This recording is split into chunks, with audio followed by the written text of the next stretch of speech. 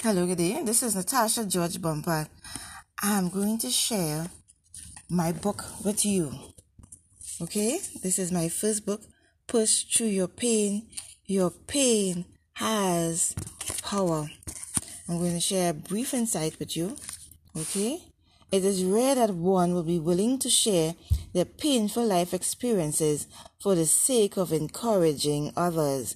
In this, her first book, Natasha George-Bompart, not only bears it all, but she also shows how there is power in your pain. She shares brief accounts of her life experiences from childhood to adulthood, and including her role as a student, wife, and mother. Every reader can identify with her trials in one way or another. She also seamlessly incorporates scripture passages that show the relevance of the Bible to endure and overcome life's various challenges.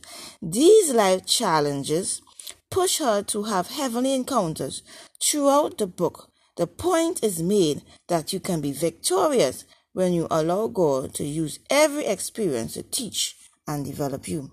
Natasha George-Bompart is a wife and a mother of two from Trinidad and Tobago.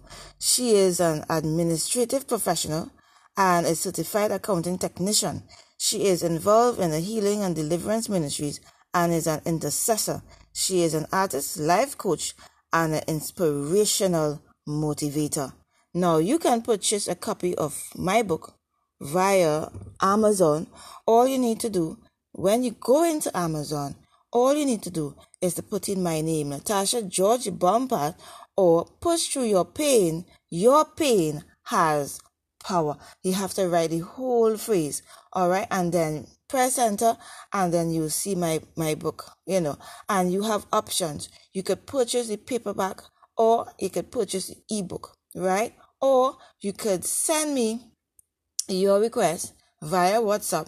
My number is 780-8312, and I will take your orders, and I will order the book for you, and in a timely manner, I will contact you to collect your book. So this is an inspirational book. Everybody wants this book. It is going like hot bread.